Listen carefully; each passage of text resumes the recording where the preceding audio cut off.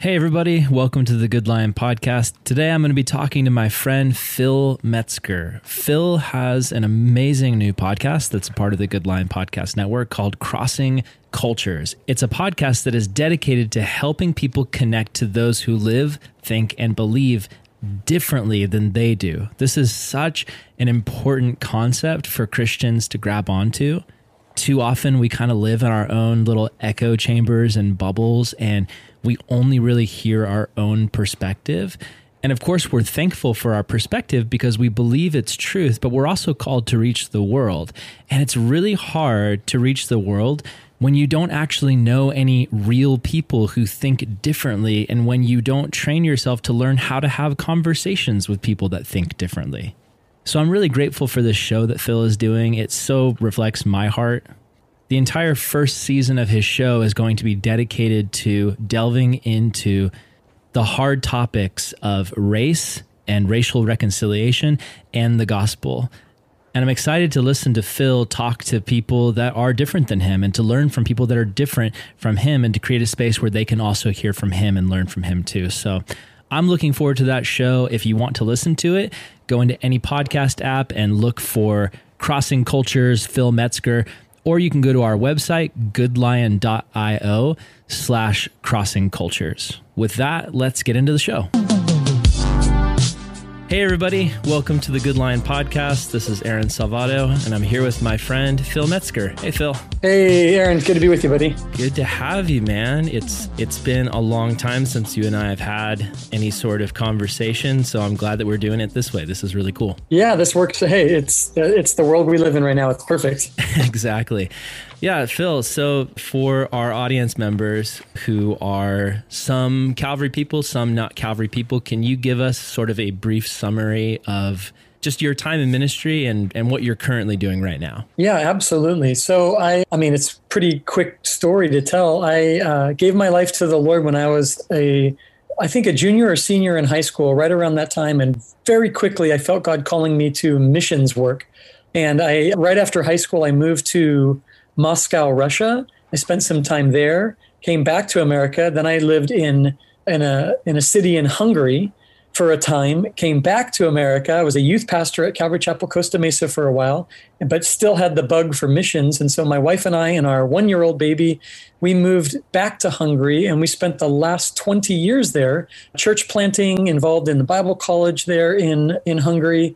And I've been now the last 2 years back in America with my family, and we're living in San Diego, where I pastor a church called Calvary San Diego. Oh, that's great. That's awesome, man. Yeah, I think I've heard you come out and speak at some different Calvary Chapel youth camps back when I was a student, and it's always been great to hear your story and your testimony. But that could be in itself an entire episode, just talking about your story on the mission field. And maybe we'll have you back on another time for that. But I think on this episode, what we want to talk about is this new podcast that you're going to be starting on the CGN Good Lion Podcast Network. So yeah, why don't you tell us about that? So I've been back in America, like I said, for 2 years. And, kind of my focus has been as a missionary, you leave your culture here in America and you go to another country, wherever that is, if you decide to be a missionary. And you have to learn how to shed, or I like to call it like deculturalize, a lot of those things that you hold on to because of where you're from in order to reach people who think differently than you do.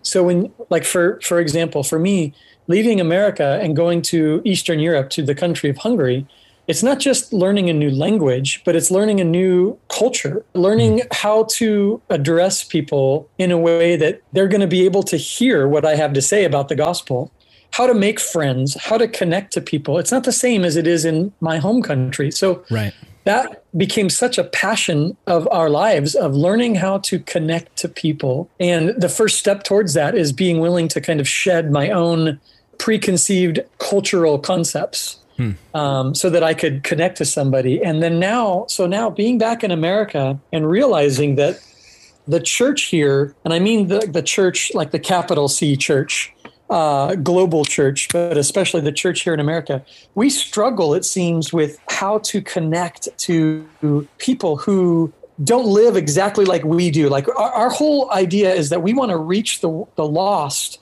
with the message of the gospel. But if we can't bridge those gaps relationally, we're never going to get those opportunities. And so the whole point of the podcast, kind of my tagline is helping Christians connect to those who live, believe, and think differently than they do. Wow. And that kind of summarizes everything that I'm trying to accomplish in this podcast. That's great. So what's the title of the podcast? The podcast is called Crossing Cultures. That's appropriate, awesome. I figured, yeah. Yeah, Crossing Cultures. Man, I love that. That's going to be such a great addition to what we're doing. I get excited because that is so my heart. I think that a lot of times Christians in the West, and in my context, I understand America, we're so in this bubble quite often where we've got this very Americanized, very specific way of viewing Christianity. And a lot of times for people like me, I'm a pastor's kid. I grew up in the church. I was in a bubble. I was in the Christian bubble, VeggieTales and K-Wave and just Adventures in Odyssey and private Christian school, Bible college, all that stuff. I know there's people listening where it's like, yeah, that you understand that world. That's where you've grown up. And for me, one of the things that just helped me so much in ministry was bursting that bubble a little bit and starting to talk to people who are from different perspectives and backgrounds. Because you can just get in this mentality where it's like, you think everybody who's a Christian obviously thinks the way I do. And that's just not true. There's so many Christians out there that think differently about different things. But then when you're so in a bubble that you don't even understand how non-Christians believe or think about the world, I feel like a lot of times you're judging non-Christians based on what you've heard other Christians say about them and sort of paint the picture of them. And you're not getting it straight from the horse's mouth. And so I think what you're doing is so valuable, Phil. I think it's awesome. Oh, thank you. I appreciate that. I'm looking forward to it. It's, I think like these things have to be born out of passion. And it's definitely my passion is to, it's not about like, and that's something that I'd like to talk about right now, if you don't mind, or we can kind of expand a little bit more, but it's really about, please do. Thinking differently doesn't mean thinking wrong. That's good. It's kind of a big thing that I mention when I'm training like new missionaries or prospective missionaries, I always try to tell them like other cultures, it's not about right and wrong. It's about different. And, so you're going to eat food that is different. It's not wrong. It's just not what you're used to. Well, I had one friend who was on the mission field and he talked about how they wanted him to eat monkey brains. And I was like, that's wrong. I want to go out. I don't know if I'm going out on a limb, but I would say that I'm not a fan of that. But anyway, so yeah, go on, continue. But again, you're making my point is, right or wrong, it's probably like, they probably want him to eat that because that's something so important to them. And they're curious if is he willing to engage in something they value? And, obviously, again, and a lot of my core text for this whole concept comes from 1 Corinthians chapter 9, when Paul says, I've become all things to all men that I might win by all means, that I might save some. Yeah. And so it's like, I'm willing to do whatever it takes to reach people, knowing that only some are going to respond to the gospel. Like, I'm not responsible. My cultural engagement won't save anyone, but it might open a door for some to come to Christ. That's good. Yeah, no, I love that. I think that's so valuable in today's world. And that's something I've been thinking about a lot. I think that right now, if I can just touch on that idea of being all things to all people, I'd love to pick your brain about that specifically, because I think right now in America, let's go even, not as far as going to other countries. Let's just talk about the differences in our own country for a quick second. Right now, we are in an election year, and it is such a polarized time. It's such a difficult time. There's so much division over things like the economy. Right now, we've seen a lot of things about race and authority, and of course, we've got the classic left-right divide. And I've grown up in sort of a Christian environment that basically said, if you're a Christian, you have to be right-wing Republican. And anybody who thinks differently than right-wing Republican is not Christian, not saved. They're an idiot. They're a horrible person. That's sort of the dogma I've heard around it. But what I've been finding just in my own life as somebody who's grown up conservative, as somebody who's grown up, in the conservative Christian bubble, I'm finding that there are so many people who are non-Christian or maybe Christian, they're leaning towards more of that political left persuasion. And what I'm finding is if I, as someone who's grown up conservative, try to talk to a non-Christian, but I'm trying to convert them to right-wing republicanism, I'm not going to be able to reach them with Jesus. Like that, they shut down. If in my mind, I'm thinking, I have to save them and make them a Republican first and then a Christian second. Does that kind of make sense? Like, I feel like that's the apologetics mindset a lot of people are in, is I need to convince them first that their liberalism is wrong, and then I can reach them with the gospel. But I feel like a lot of times we maybe get that backwards. Yeah, there's a lot that you're saying in there that kind of, I think, requires like some thought to, or some statement to. Let me try to I had so many thoughts now that you said that. I'm so sorry. I tend to run on sentences. No, you did good. It was like, yes, I'm totally in agreement with so much. Let's start with the idea of like you mentioned there at the very end, and I want to mention it before I forget it myself. The apologetics has been the approach that many people have taken to connect to people who think, live, believe differently than them. And what I mean by that is this. We've taken the approach of, an apologetics is just it's the defense of the faith towards those who think, live, believe differently, right? So yeah. I'm Mormon, and a Christian's going to take the apologetics approach of, here's what the Bible says, and here's how Mormonism is incompatible with Christianity. Right. And so it's really helpful, right? And the Bible tells us to have to be able to give an answer to anybody who asks. But I think that there is a point when we have to consider this, that the apologetic as an approach to connecting to people is probably not the best. Right. Because it focuses on information. I have information about your faith that I believe proves that you're wrong.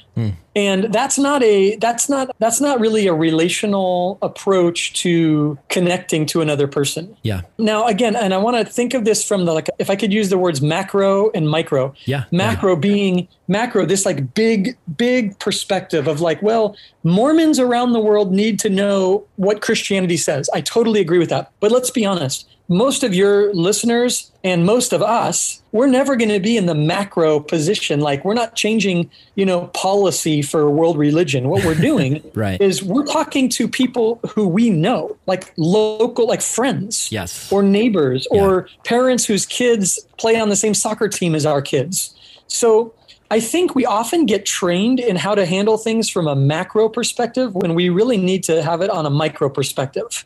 How do I make a friend with this person who lives, believes, and thinks differently than I do? Yeah. And apologetics as an approach may not be the best approach. Yeah.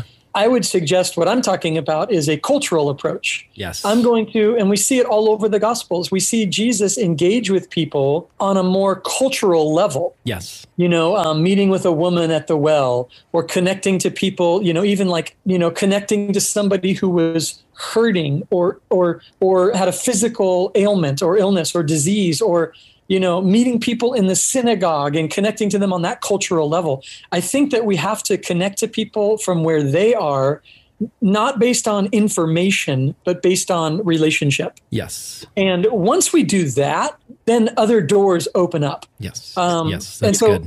I would say that. So now let me take that into what you're just talking about. We're talking about the whole left versus right. I would also say this: left and right, liberal and conservative, Republican, Democrat, these are constructs. These are worldly constructs. Yes. And that doesn't mean they're evil. I think we use the word worldly in a lot of churches, mean like evil and gross, but like yes. Worldly just means like it's not from God. Right. Secular. And not everything that is not from God is like all evil. I mean, like God made bunnies, it's like the bunnies and rainbows and butterflies. They're fine. Yeah. I mean, God didn't invent nachos, but we can still enjoy them. Exactly. Yeah. Or tacos or, exactly. So, right. So we can't think of it in terms of like, so when I say worldly, I'm not necessarily thinking of evil. I'm just thinking of the fact that it doesn't come from God. So what's happened is we, the church in America, we have grabbed on to issues and values, and we've made that somehow like that's become too important for us, if I could say those words. No, that's so true. So true. So what we should be doing is like and I literally was just speaking to Christians about this, this very subject, is that God did not save us to be values or issues driven, but that we would see that we are valued by him and that he values the world, and we should value people like God values people. So I think we need to get away from values as a plural and focus on that we are valued by God. Yes. And I think that's very different, because you see, if I'm trying to, and then this was the final issue that I would like. That's why I said there's so many different things that you brought up. It's so good. But here's the final one that I would mention in this, and then if you want to, we can unpack these things a little bit if necessary. But I would say that Christians have to decide, what do they want to be known for? Yes. If I want to be known for values, then it makes sense. You're probably going to lean more towards a conservative approach, but Christians should know this. When you say you're conservative, that doesn't mean the same thing to everybody that it might mean to you. Right. Definitions are super important. And so a conservative in Germany is not the same as a conservative in Alabama, is not the same thing as a conservative in Ethiopia. Right. We have to know that, or a liberal. What is a liberal? Those definitions need to be, you have to have those things defined. Otherwise, we run the risk of generalizing people and not understanding what they really mean by that. So with that, I would say, we need to have a very clear understanding of, maybe we need to decide, I'm not going to be identified by the labels that the world has created, and I'm not going to be identified by labels that have changed. What was a liberal in 1920 is not what a liberal is in 2020. Yes, very true. So it's not fair to use these words and then to be identified by them. In fact, I would say, with all the problems we're having right now, all the racial tensions that we're struggling with, it's not fair when Christians say, I identify as this way, because people that don't identify that way might see you as being against them when that's never what you meant to say in the first place. That is so true. We should probably decide what matters to me the most. And I would say this, Jesus said, out of the abundance of the heart, the mouth speaks. If I could modernize that verse a little bit, not changing it, but just modernize it, out of the abundance of your social media. So what you put up and what you post and what you talk about, that's what you care about. It's obviously what's in your heart. Yes. I would suggest to Christians, if you really want to be about the gospel, then be careful the labels that you identify with. It might be important, but it's not eternal. Yes. It might be valuable, but it won't last forever. Choose to be about the gospel, which means you let these values and issues take a back seat. That's good. That's really, really good, Phil. Yeah, I resonate so much with everything you're saying. I think we're talking about being cultural missionaries and what that looks like. And, for me, the way it's played out in my life has been, there's this position that I've taken, which was more covert up until just a few months ago. I've kind of held this for 4 or 5 years or so.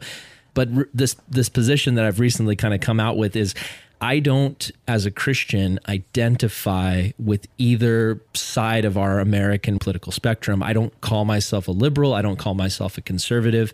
That was something that when I was a youth pastor, I was kind of more scared to admit. But it's something that I've found is effective for cultural ministry, because I feel like when, you and I, the circles that we run in, most people identify as conservative.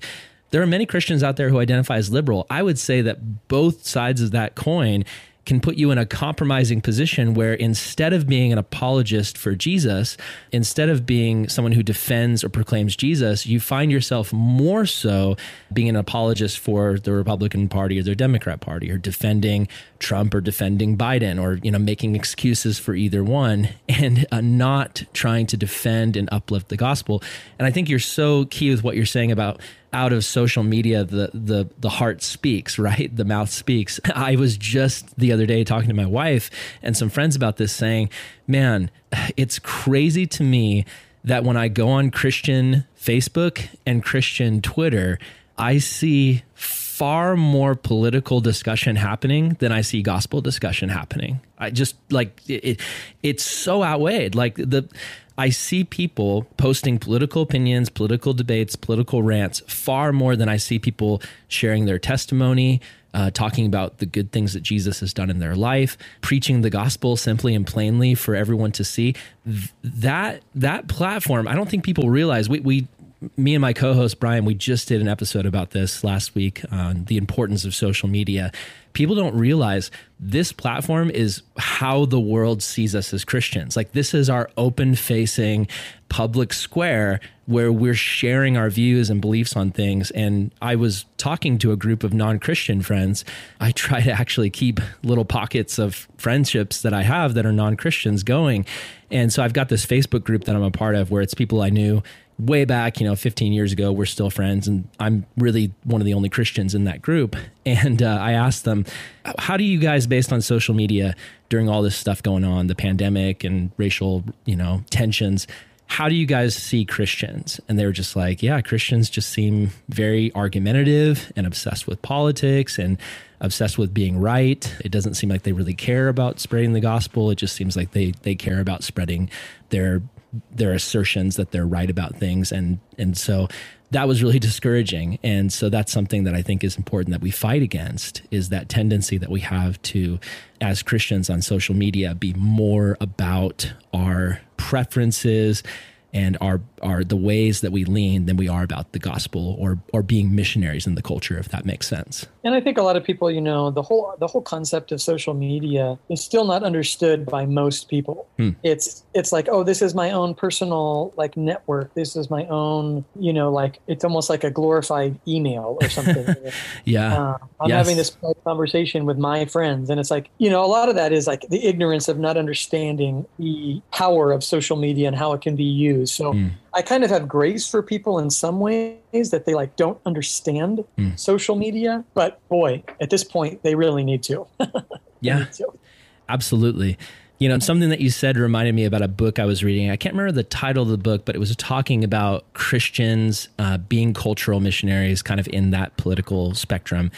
And it was talking about how, as Christians, we get it in our heads, whether you're an American Christian who leans left or right, we think to be saved, you have to be either conservative or, there's some Christians. This is the thing that most Calvary people don't realize, is just as we've kind of grown up hearing to be saved, you have to be conservative. There's actually a whole nother group of Christians out there who hate the conservative mindset, and they think to be saved, you have to be liberal. So either way, I would say that those viewpoints are wrong. And the author of the book points out, if you as a missionary go to Russia and you meet somebody who's a liberal socialist Russian guy, and you preach the gospel to him and he gets saved, he does not instantly then become a conservative capitalist. Like, he's still what he was, but now the gospel is able to reach him and work on him. And that just really struck me, because it was pointing out that a lot of times we put the cart before the horse. We need to reach people with the gospel and then let the Holy Spirit do the work of changing people to be more conformed to his image. It's not about getting in there and blowing up their entire worldview and proving to them that they're foolish. It's just simply, we need to get Jesus into this person and then watch what Jesus does. Well, nobody came to Christ who was good. Yeah. There's none that are righteous, not even one person. So we believe that the gospel is that power of God that transforms a life for eternity. And that's the process of it happens in a moment that God can save a person, but then he's now working on us and changing us and transforming us. And to think that people need to be where I am after 25, 30 years of being a Christian is just, it's silly. Yeah, right. We have to let people be where they are. And I also have to take a step back and say, I am not the Holy Spirit. God is working in people's lives. That's the beauty. When I try to convince people of behavioral change as being necessary for Christianity, then they will only change as much as I've called them to change. But or they will not change because I asked them to change. But what if I let the Holy Spirit do his work in their life? If someone's been born again, then we can trust that God is in their life and he will lead and he will work. Yes. Yeah. So good. And I think we see that play out right there in the Gospels, because there's a lot of stuff happening behind the scenes of the Gospels that a lot of times when you're just reading it at surface levels, you don't see. But if you think about the political narrative happening in the Gospel, the disciples, right, the 12 disciples, many of them would probably politically align with the zealot movement, wouldn't you say? So, they're trying to fight the power, fight the government. They're hoping that Jesus is going to overthrow the government and take over Rome, right? Defeat Rome and take Israel back and make Israel great again.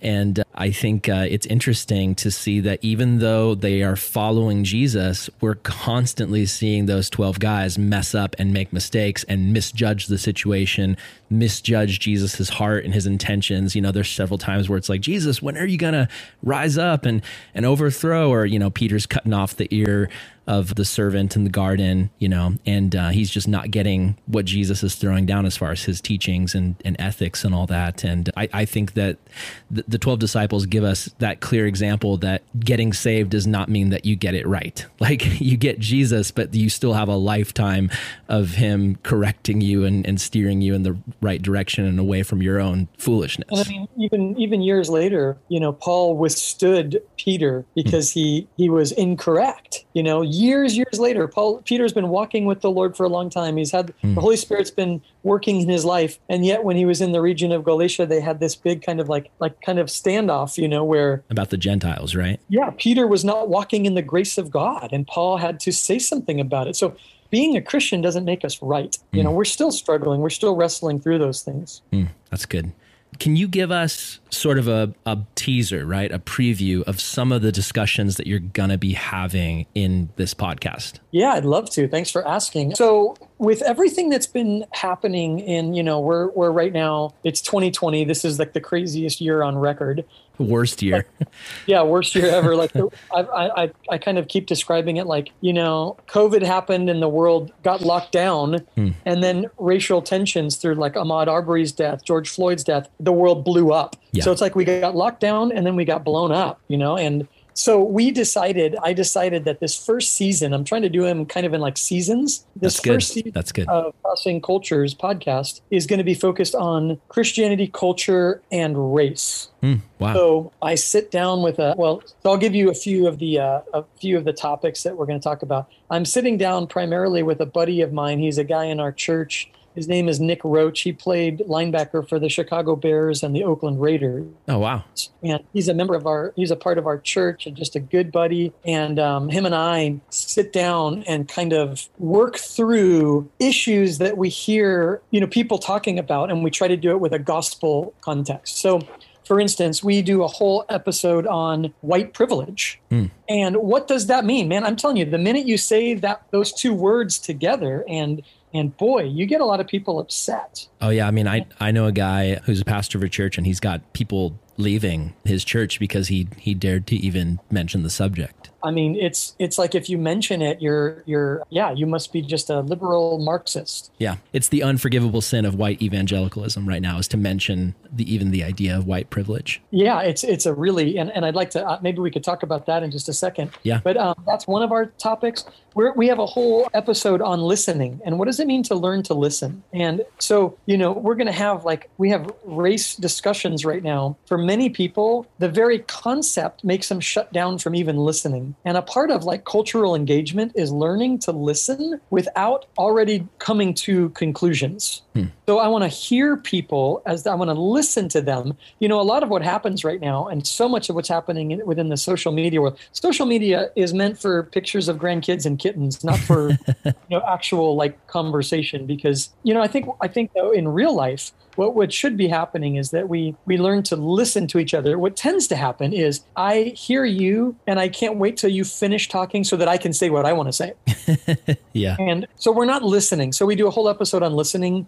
We do, what does it mean to love your neighbor? And I sit down. So we actually, it's not just the two of us. We invited other people on who are kind of experts in their field, and ask them to give us their thoughts on these subjects and on these topics. So that was really exciting. I also did an episode where I sat down with via Zoom with two of our Black pastors who are a part of Calvary Chapel. Oh, wow. the movement that I'm a part of.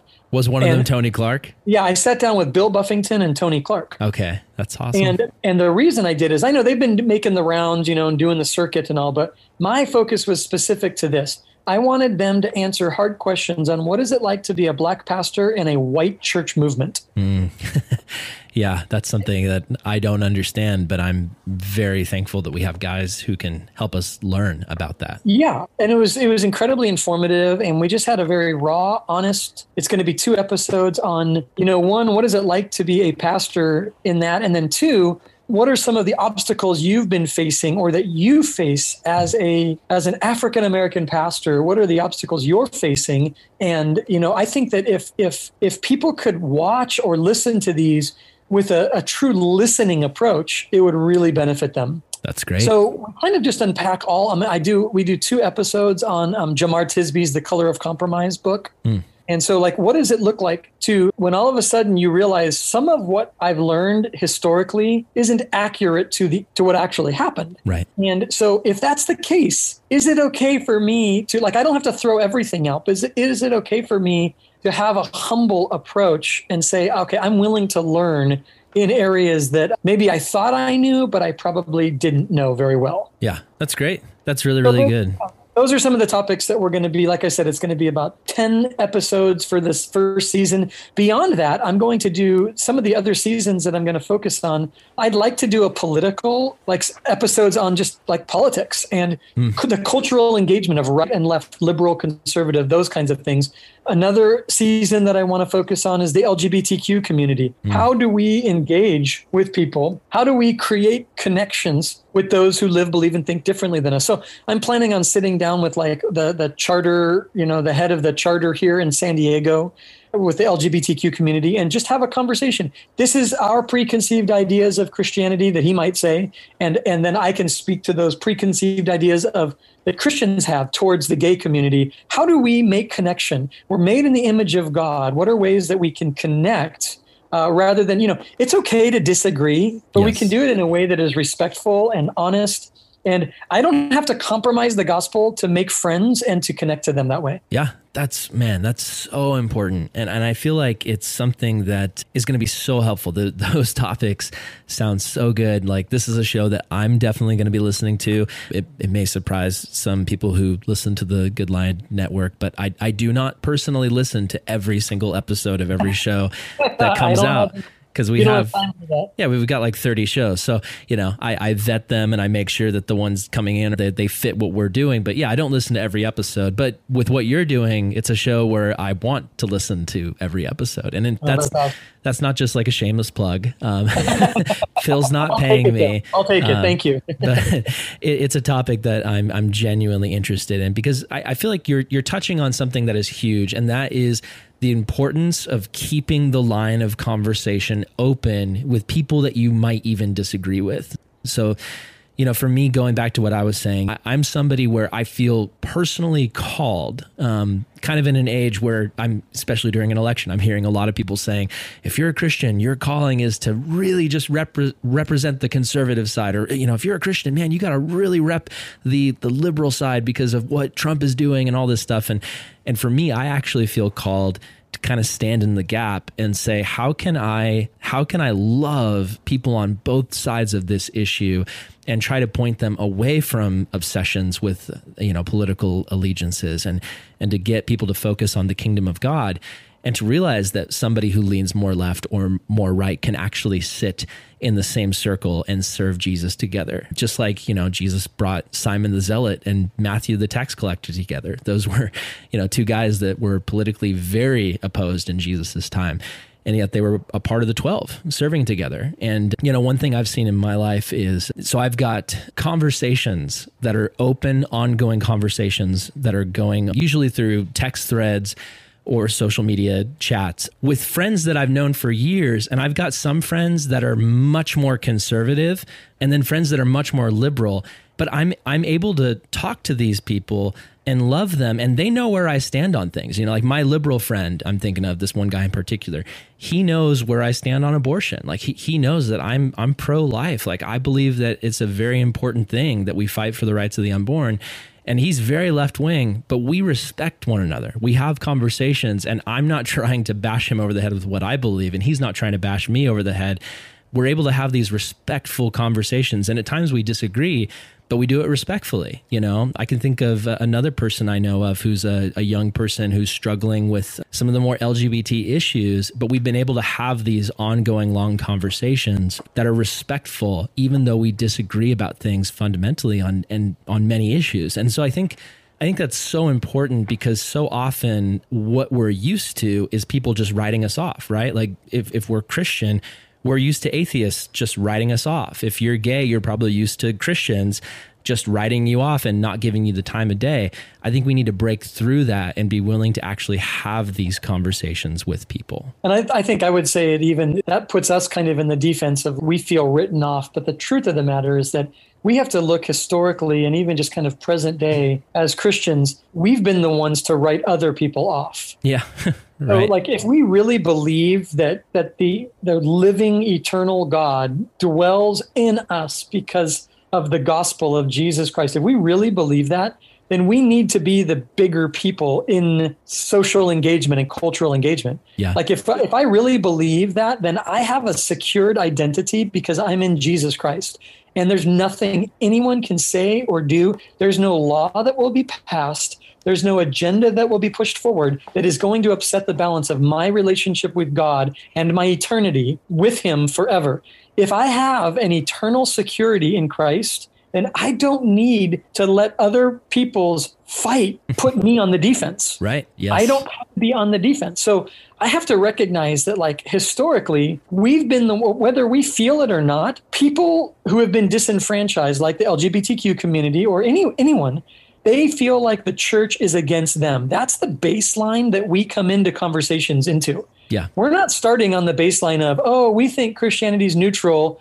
Most people believe Christianity is an enemy to their worldview or to their lifestyle. Yeah. And so we can't approach this from the defensive approach. Otherwise, we're gonna lose them. Yeah. We have to start with, like, I understand. I don't have to agree with you, but I understand that you have been hurt by Christian ideology or Christian verbiage or Christian teaching. I get it. Let me help deconstruct those negative experiences that you've had so that because I am embarrassed sometimes by the church. I'm embarrassed by our history. I'm embarrassed by me sometimes. Yeah. I've never been embarrassed about Jesus. Never. Yes. That's so good. Yeah. No, I remember 4 or 5 years ago, I was at a car wash and there was a group of teenagers and I was a youth pastor at the time. So I felt compelled to go and sit down and talk with them.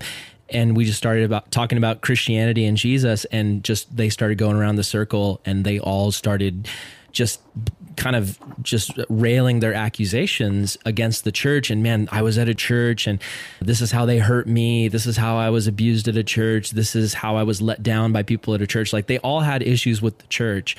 And there's a tendency when Christians confront that to go into defensive mode and to start talking about, like, oh, well, how dare you accuse the church? Did you know we were responsible for all these great things throughout history? Did you know the gospel is amazing? Like, did you know you're a sinner for not believing it? But my heart fills in those moments with compassion. And in that moment with those students, I just started going around saying, listen, I'm somebody who works at a church. I'm so sorry that happened to you. I'm so sorry you went through that. Yes, what you're saying, that does happen sometimes. Yes, there's abuses of power. Yes, there's corruption. But let me tell you about Jesus, because he's the one that we're supposed to be following, and he's not involved in any of that. He's never been corrupt. It's not him. Don't let these bad Christians, these people who call themselves Christians, who've done these things to you, don't let them reflect back on who Jesus actually is. And I found those conversations to be so productive when we don't go into defensive mode, but instead we're willing to admit the faults that have happened throughout history and Christianity, but then we're not compromising on pointing people to Jesus, who is the perfect one, if that makes sense. Yep. That's a good way of describing it. I love that. I think it's something that we need to fight for. Like, we need to fight for having these conversations and just being open with people. Because I think too, like, I think what's happened in a lot of circles is, like, there are Christians that are willing to kind of start doing what you're expressing. And then they can tend to swing the pendulum towards like being anti-Christian or anti-church. Yes. Like as if like being against Christians is a way to like, it's kind of like if you think of it in the political world, I don't like to hear an opposing politician only bash on the current politician because that doesn't tell me what they think. That just tells me what they don't like. Yeah. And I think sometimes we as Christians can do that too, right? Where we like, oh, I agree with you. Those Christians suck. Oh, they're lame. They're terrible. But that doesn't put Jesus in a good light. Right. And, because even if I disagree with many other Christians, I'm thankful that they know the Lord, and, I don't want any, those people are not my enemy either. I think that's the real issue here is that we don't have enemies except for the devil. Yes. And besides him, we have only friends or people who need to know Christ. Like they're not my enemy. Yeah, that's so true. The enemy is the enemy. It's the true enemy. As Paul says, we don't wrestle with flesh and blood, right? We wrestle with the powers of darkness that are behind the scenes. Exactly. People aren't the enemy. They're victims of the true enemy. And so I think it's very important that we have that mentality, right? Because that is a huge thing in the world right now. It's this idea, like deconstruction is so popular. I grew up hearing stories of testimonies, but right now the hot thing is the deconversion testimonies, right? Have you heard this? Like people talking about how they came out of Christianity, and it's this celebrated thing where people are like, yeah, I used to be a Christian, but then I saw the light. Then I got out of that abusive, corrupt, cultish system. That's a huge thing in culture right now on social media. It's young people kind of celebrating how they've left the faith. And I think we need to be aware of that as cultural missionaries, that right now there is this stigma against Christianity because people are focusing on the negative things that have happened in the church. So for us, we need to, I think, go above and beyond in pointing them to the truth of Jesus and what the church is actually supposed to be, instead of trying to be defensive. Yeah, I mean, it's like any topic right now. Obviously, this isn't new that people have been leaving their Christian faith.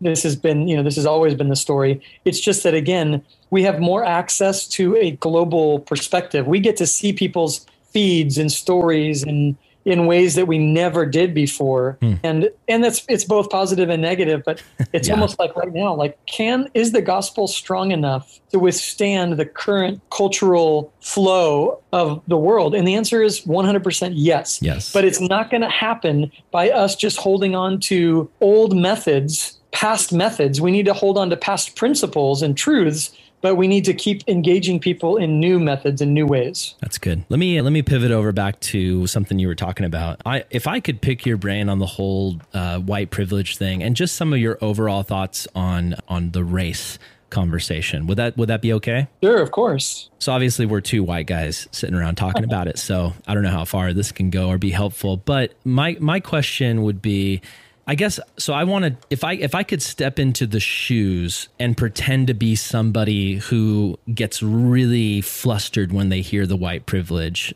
phrasing, can I kind of assume the role of that person and kind of ask you the questions that they would ask, but maybe with a little less anger and frustration?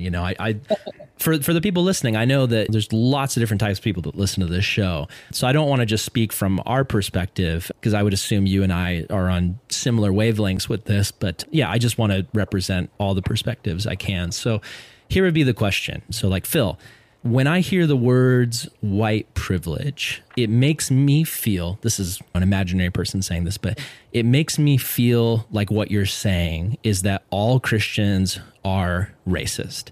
And it makes me feel like you're saying all white people are racist and that every single white person has an advantage. Well, what about me? Like I worked hard. My dad owned a gas station and we barely made any money. And my mom worked 3 jobs and I've always been disadvantaged. I've always had to fight for what I have. And, I've struggled to start my business. And, I've never had white privilege. I've never had any privilege. So, what do you say to people who I feel like very genuinely have these questions when they hear the language of white privilege? It flusters them because they feel like they're being accused of something that they don't actually have. Right. And like you said, I think, there's people out there that are doing a better job at expressing the heart of these real important issues than I'll be able to do.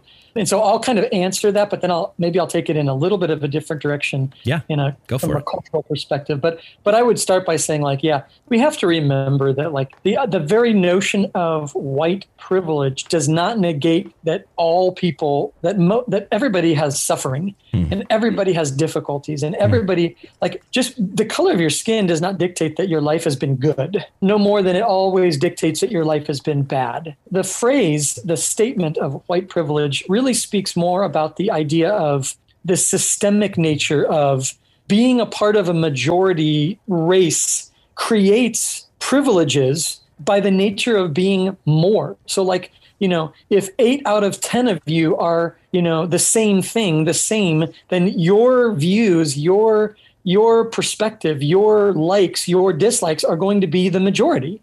And so that's just the way life works.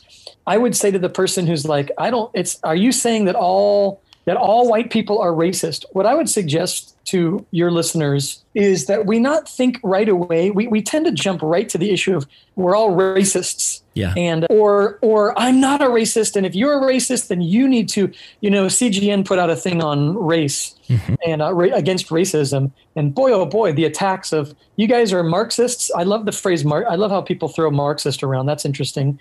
But not only that, but if you need to apologize for your racist views, do it, but don't put that on me.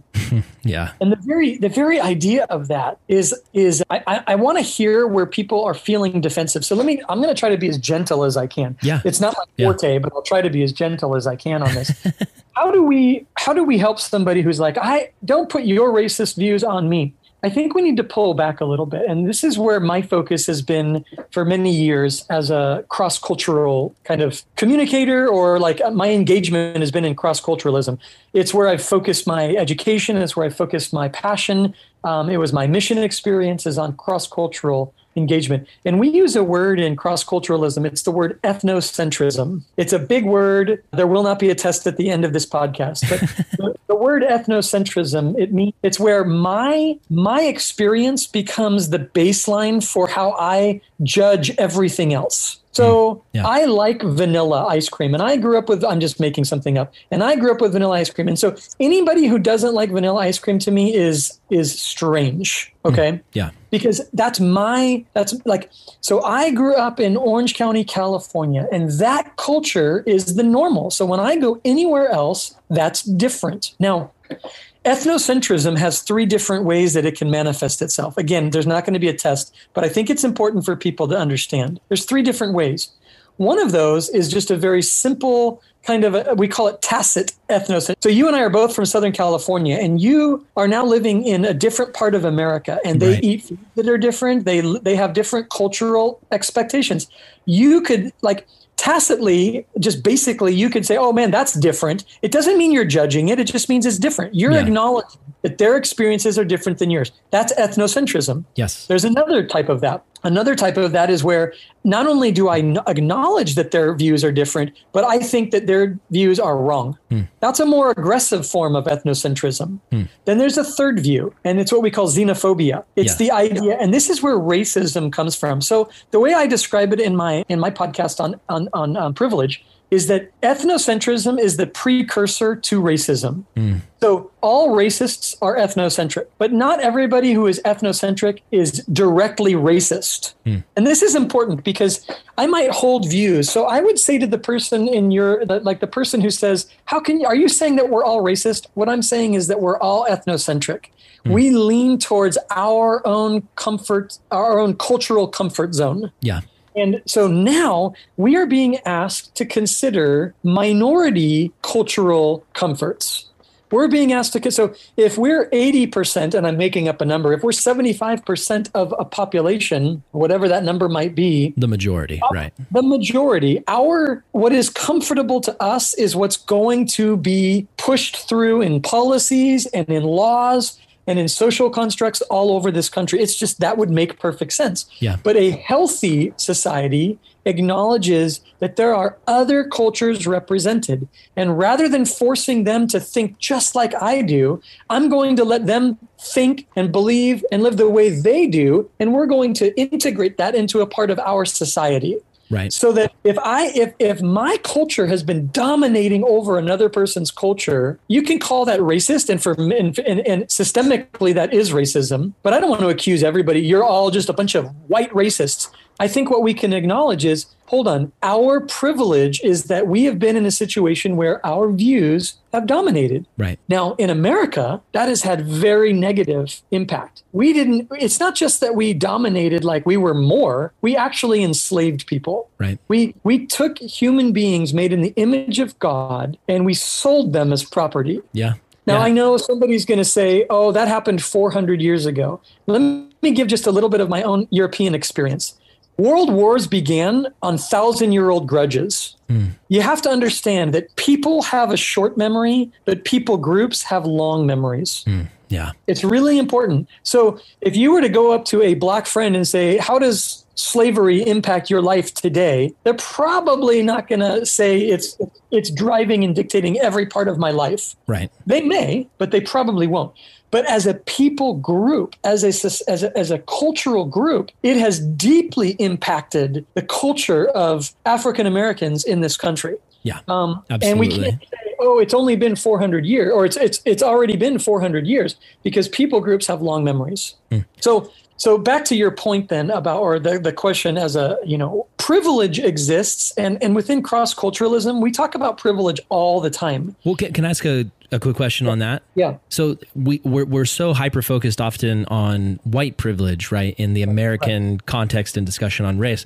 You've spent years on the mission field. Can you just give us like a practical example of what privilege looks like maybe in the Hungarian context? As a missionary, did you experience things where, you were underprivileged as a minority in another country? Well, I would say I can give examples in quite the opposite. And here's what I mean. I go over as an American, and just by the very nature of being an American, I'm listened to. I'm heard. I'm heard because I'm coming from a different cultural context. The same message could be preached by a Hungarian, but there was times when it would be easily received by an American and not easily received by a Hungarian. Yeah, we experienced that when we took our Calvary Christian School missions trip to Russia. We were definitely listened to because we were a bunch of Americans. And let's think about that. That does not, listen, here's the problem. People are hearing privilege and they're thinking, don't say I have privilege. Hold on. That word has always been a positive. Yeah. It means privilege, but it's how we utilize privilege that really makes the difference. So as an American living in Hungary, I had to understand that people are going to listen to me and follow what I'm saying. It might not always be because of the gospel. It might be because of my cultural background. Right. And I need to be very aware of that so that I don't mismanage. It's what we call, again, in cross-cultural, we call it power dynamics. I have to understand that I have, everybody has power, and I have to understand that I have a certain amount of power coming from America. It's not because I'm white. It's because I'm American. Yeah. I'll give another example. One of my best friends is a pastor in Nigeria. He's a Nigerian brother, and he started churches there. And I've gone over many times to be with him and encourage the churches. And just the very nature of me being an American, there's this I'm going to listen to you. There's a power dynamic. And I have to be aware of that. And let me put this into a scriptural context. The Bible tells us that God became one of us. There's no one who had more power than Jesus. No one. But he laid that down, Philippians tells me. Philippians says that he became of no repute. Right? He gave it up so that he could reach me and you with the message of the gospel, with what he accomplished on a cross. So he didn't lose his power, but he laid that down so that he could connect to you and to me. And that's what it means. That's what privilege looks like. It doesn't mean that I sit there and apologize. Oh, I'm sorry that I have privilege. I can't change the fact that I have privilege in certain context. Or even apologizing for the color of your skin. No, and I can't apologize for being a white dude. I mean, what I can do is And here's the other thing about apologizing. It's an interesting thing. Daniel 9 shows us that I can apologize even if I myself didn't do the thing that I'm apologizing for. Can you break down what happens in that verse section? Yeah, in Daniel chapter 9, we read about Daniel repenting to God for the sins of the nation of Israel. And he's repenting for sins that he himself were not a part of. Yeah. In fact, he was enslaved in Babylon for the very sins that he's now apologizing for the nation for. So Daniel's apologizing for their sin, their guilt before God, their wickedness. He's apologizing. And I think it reminds us that you and I can apologize. It's not me saying I have personally done this, though I may be guilty of those things. I don't want to give myself an out. But I'm apologizing. Like when I'm talking to my buddy Nick and we're talking about race issues, and he's saying, man, I grew up in Kenosha. I grew up right near where Jacob Blake was shot 7 times. Yeah. And I can say to him, dude, I am so sorry. Yeah. Now, when I say that, I'm not personally apologizing for what happened. I can't change that. Right. I'm not personally apologizing. I'm not apologizing for all white people. That's not what he's asking. What I'm saying when I apologize is I'm just saying, dude, that sucks. And I'm sorry for your hurt right now. Yeah. I'm sorry that you're hurting right now. And I think we're misunderstanding what it means to apologize.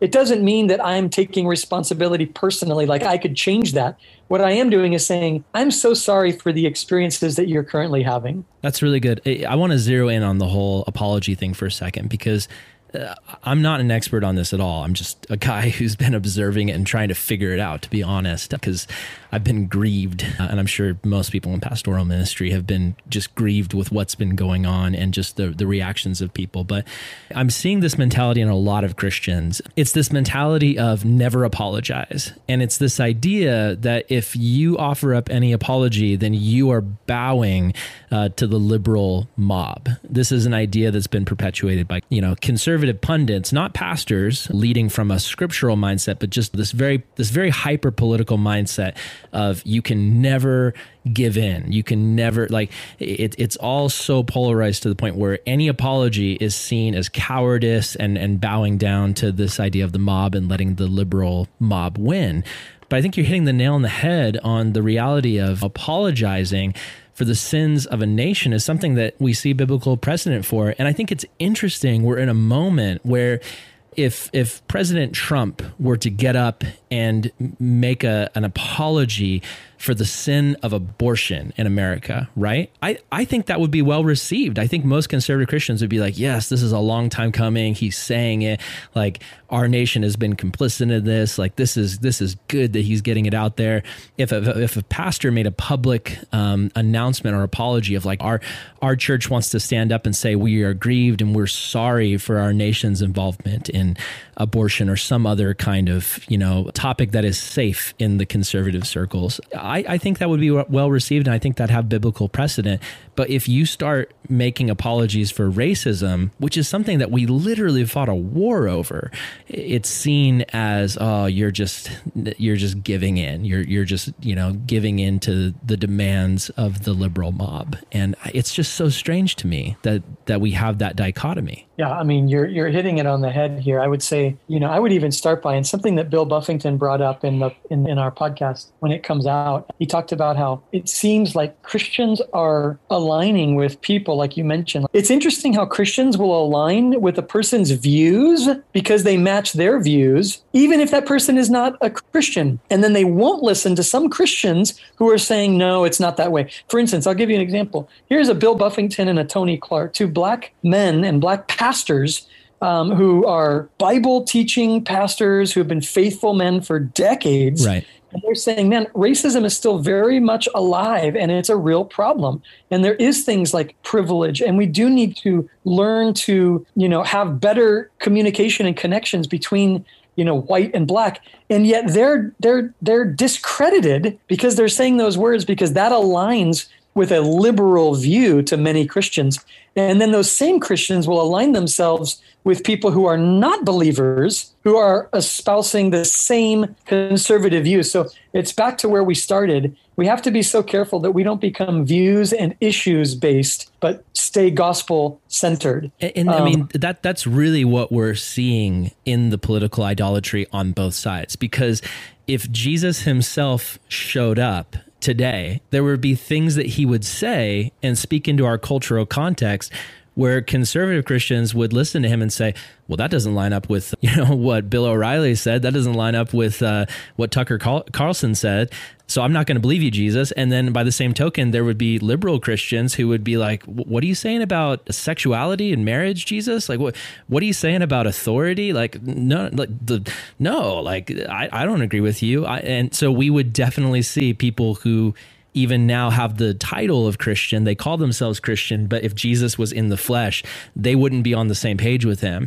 And I think that's where we need to have humility in realizing, and I'm talking about myself here, I need to have humility and realize there is no secular political system that fully lines up with the kingdom of God and Jesus. And so for me to claim that I have it all figured out is really short-sighted and misguided. I need to constantly be going to the scriptures and Jesus and saying, conform me to you and your leadership and your guidance. And I don't want to be more left or more right. I want to be more like Jesus, if that makes sense. Think of it in the context of there's no, what is the word I'm looking for? Historically, there's never been a system of government that fully encapsulates the heart of God. Yeah. Except and even take it this far. Even when God created a perfect environment, the Garden of Eden, man still sinned against God. Yeah. So communism is broken, democracy is broken, dictatorship is broken, anarchy is broken. Broken people create broken systems. And we have to remember that. I do really feel for Americans, and I feel bad for Western culture because, and here's why, we live in a system that gives us power, gives us a vote, gives us the responsibility to say yes or no, or to vote one way or the other. And with that power, we are now, see, here's a part of privilege. We are privileged as Americans because we get the right to vote, and we should utilize that right. But we also need to understand that with that right, we have to be careful to not mix that power with our Christianity. Yeah. I am a Christian. I'm a citizen of heaven, first and foremost. Beyond that, I can decide as a member of the American cultural experience, I get a right to vote. And so these things are hard, man. I feel for people because, if you were like the Apostle Paul living back under Nero, you didn't have to deal with that. You were just like, pray for those that are over you, respect and honor those that are over you. How do you do that when you have the right to vote them out? It's hard to honor people when you can vote them out. Yeah. And so we have to learn how to do that. And it's not easy. That's a very difficult thing to do. I think a big part of it is making sure that whoever you vote for or whatever party you identify with, don't pledge your allegiance to any man or party or power.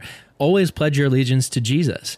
And then however you vote, don't let that define who you are. Because what I see is so many Christians picking their team and then they're playing defense. And it's just constantly, one person saying, oh, did you hear what the Republicans did? Oh, well, it wasn't actually that bad. Look at what the Democrats did. Or the other way around, oh, man, this new bill by the Democrats. Oh, you think the Democrats are bad. Did you hear about what the Republicans did? And it's just this constant whataboutism where we refuse to admit the wrong on either side. I think the proper perspective is for Christians, however they vote, when something comes up that is wrong with their party or just this, proven to be bad, we should just be like, man, that's really disappointing. I'm grieved by that. I don't pledge my allegiance to these political figures. It's the lesser of two evils kind of situation. I'm praying for them. I'm hoping that God breaks through and changes something.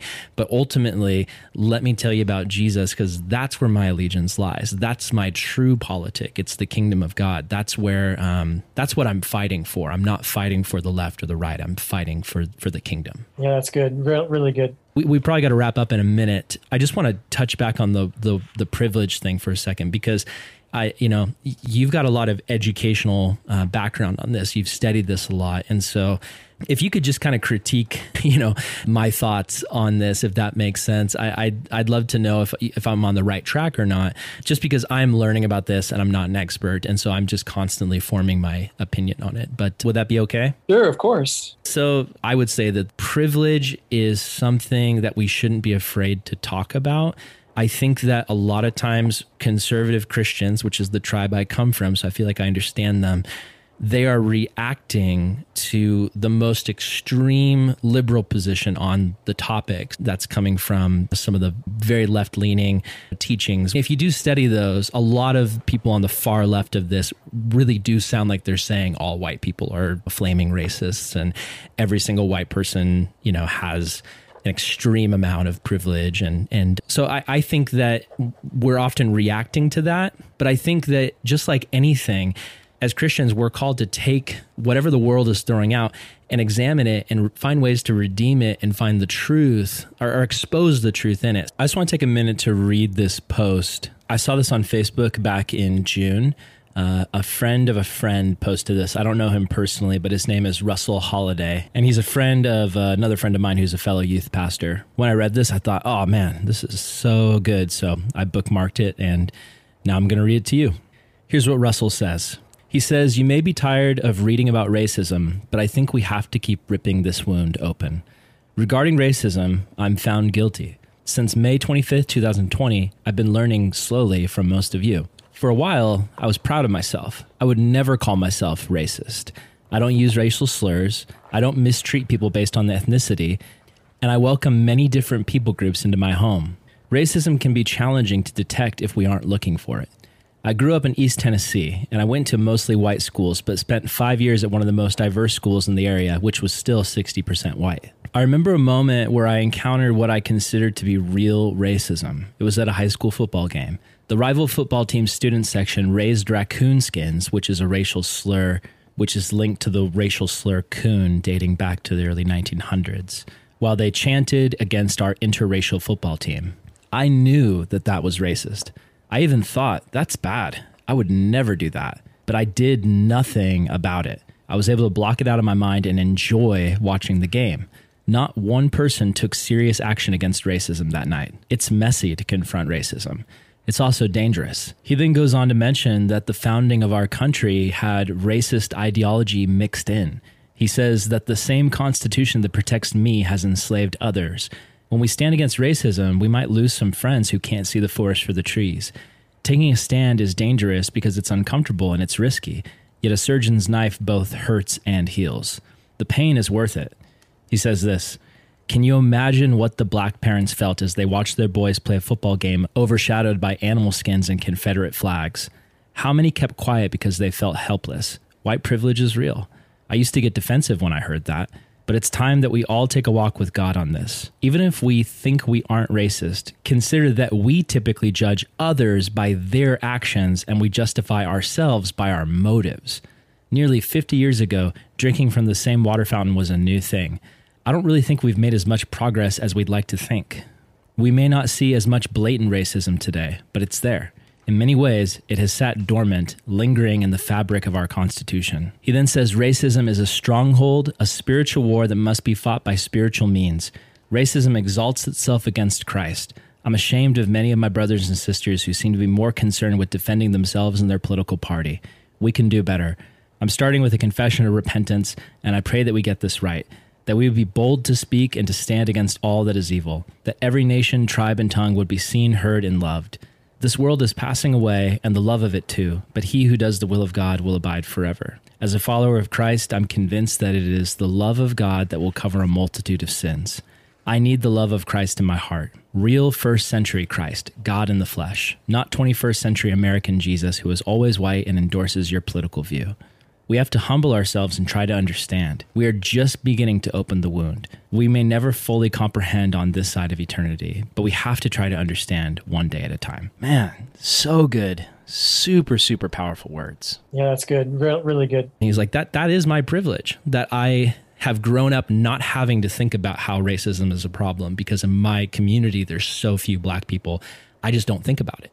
But now I'm exposed to it. It's happening right in front of me. And this is something this kid has been dealing with his entire life. And I haven't. And I think that's the key. If I don't know if I'm making sense. The key is just realizing when we have had any privilege that puts us in a place where we don't have to think about the problems other people are going through. I'm not just talking about black people. I'm talking about everybody. Like there's stuff that Jewish people go through that I don't know. And I'm not even going to say white privilege, I'll just say privilege. Like I don't know because I'm not paying attention. There's stuff my Asian friends go through that I don't know. For me, it doesn't mean that I have to, if I'm acknowledging a privilege that I have, it doesn't mean I have to adopt some system where I'm just constantly going around apologizing for myself and beating myself and just saying, I'm a horrible person. I'm this horrible white privileged scumbag.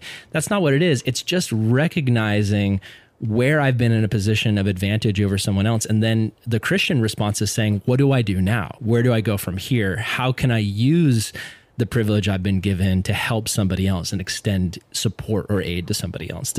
Is that kind of a naive way of looking at it? Or would you say that's balanced? Or I feel clueless when it comes to this stuff. I'm still learning. Yeah, well, we all are. I mean, I think that there's very few kind of like quote unquote experts out there, I guess. And those that are the ones we should all be listening to. There's a lot of amazing people of color who are theologians and who are pastors and who are writers and who love the church and who love God's people. And I think that I really recommend to people to expand the horizon of their, we all tend to even when we're going to learn something, we learn within the realm of our own comfort zones. And it's good to get outside of that and discover there's a whole other group of people out there who are saying amazing things. Yeah.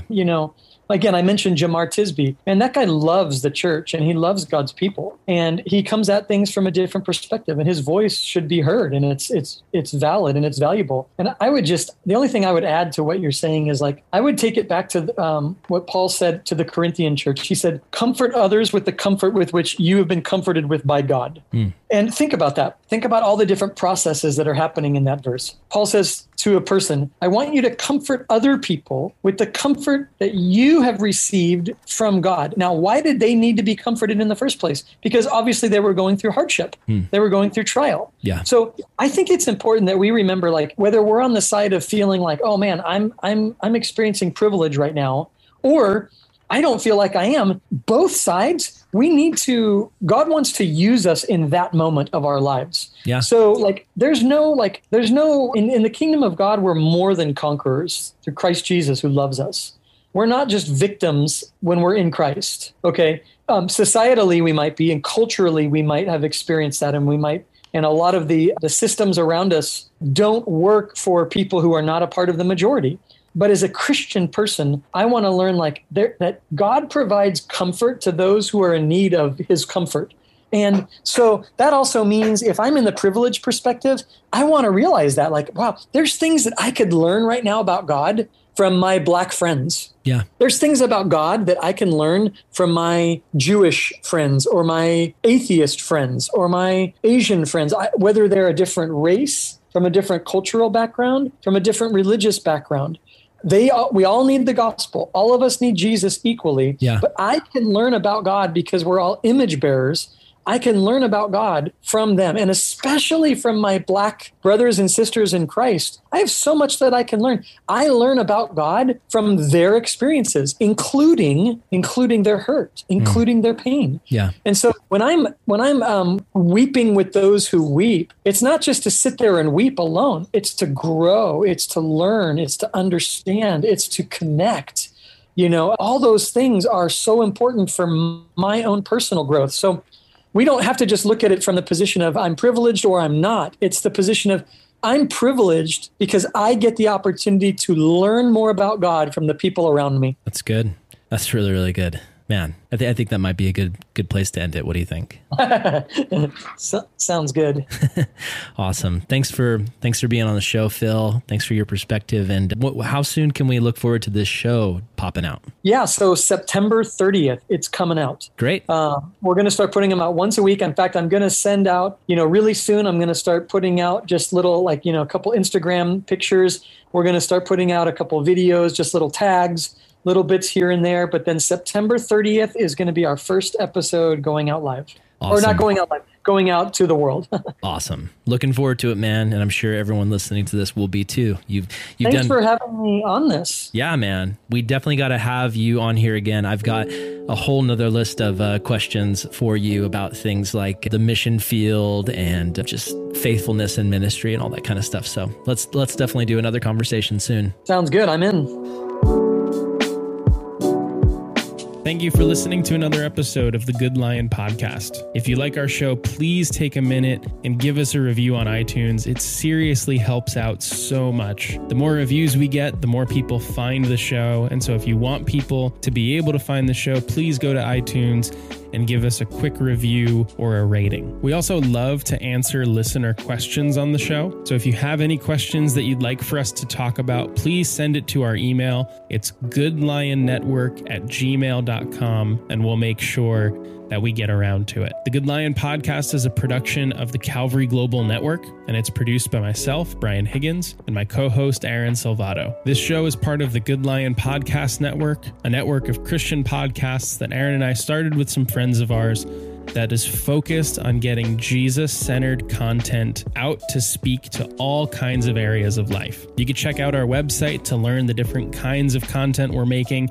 It's goodlion.io. If you head over there, you'll find all kinds of Christ-centered, encouraging podcasts. Our goal with this ministry is to reach people all over the world with Christ-centered content that helps them walk closer with Jesus. If you like what we do and want to support us, please go to goodlion.io/support. Thanks for listening, and we'll see you next time.